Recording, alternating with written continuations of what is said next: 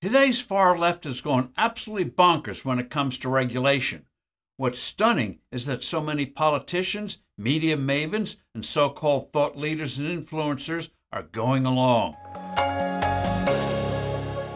Hello, I'm Steve Forbes, and this is What's Ahead, where you get the insights you need to better navigate these turbulent times. Modern socialists are on a relentless march.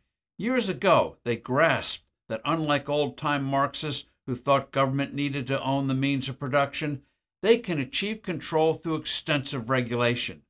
They may not formally own your business, but they can make your survival dependent on their whims. But it's not only businesses and industries like autos, high-tech healthcare, finance, utilities, railroads, and others they're after. Look at the appliances and foods that make life better that are in the crosshairs of the far left. The list grows almost on a daily basis. Gas stoves, air conditioners, dishwashers, washing machines, refrigerators, vacuum cleaners, lawn mowers, leaf blowers, snow blowers, hair dryers, shower heads. Now they're coming after water heaters, ceiling fans, light bulbs, and portable generators. Soon, fixed-place generators will be targeted. These everyday labor-saving, life-enhancing devices won't be formally banned. The far leftists who actually run the administration of the increasingly hapless Joe Biden learned a lesson months ago from the blowback of their moves to ban gas stoves.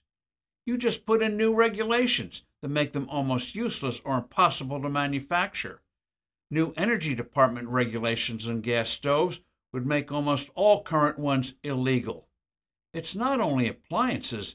Beef is under attack. Cows produce methane. Ireland and Holland want hundreds of thousands of cows culled from herds to help fight climate change.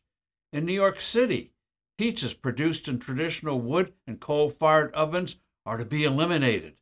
The Big Apple is getting a new name, the Falling Tower of Pizzas. This prohibition-like regulatory binge is pursued in the name of reducing greenhouse emissions and saving energy. The most insulting rationale is that these regs will save you money. No, they won't.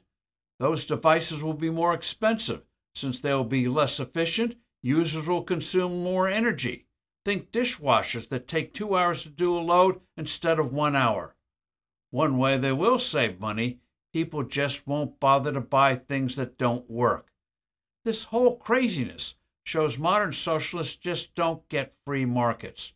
When allowed to work, capitalism reduces costs while increasing efficiencies. It's called the learning curve. Take your handheld.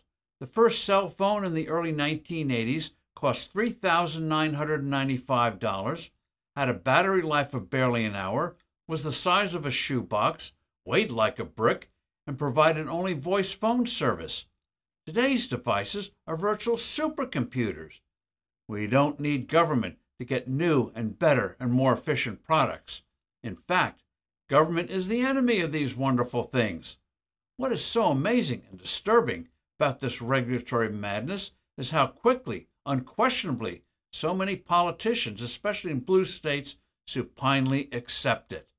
I'm Steve Forbes. Thanks for listening. Do send in your comments and suggestions. I look forward to being with you soon again.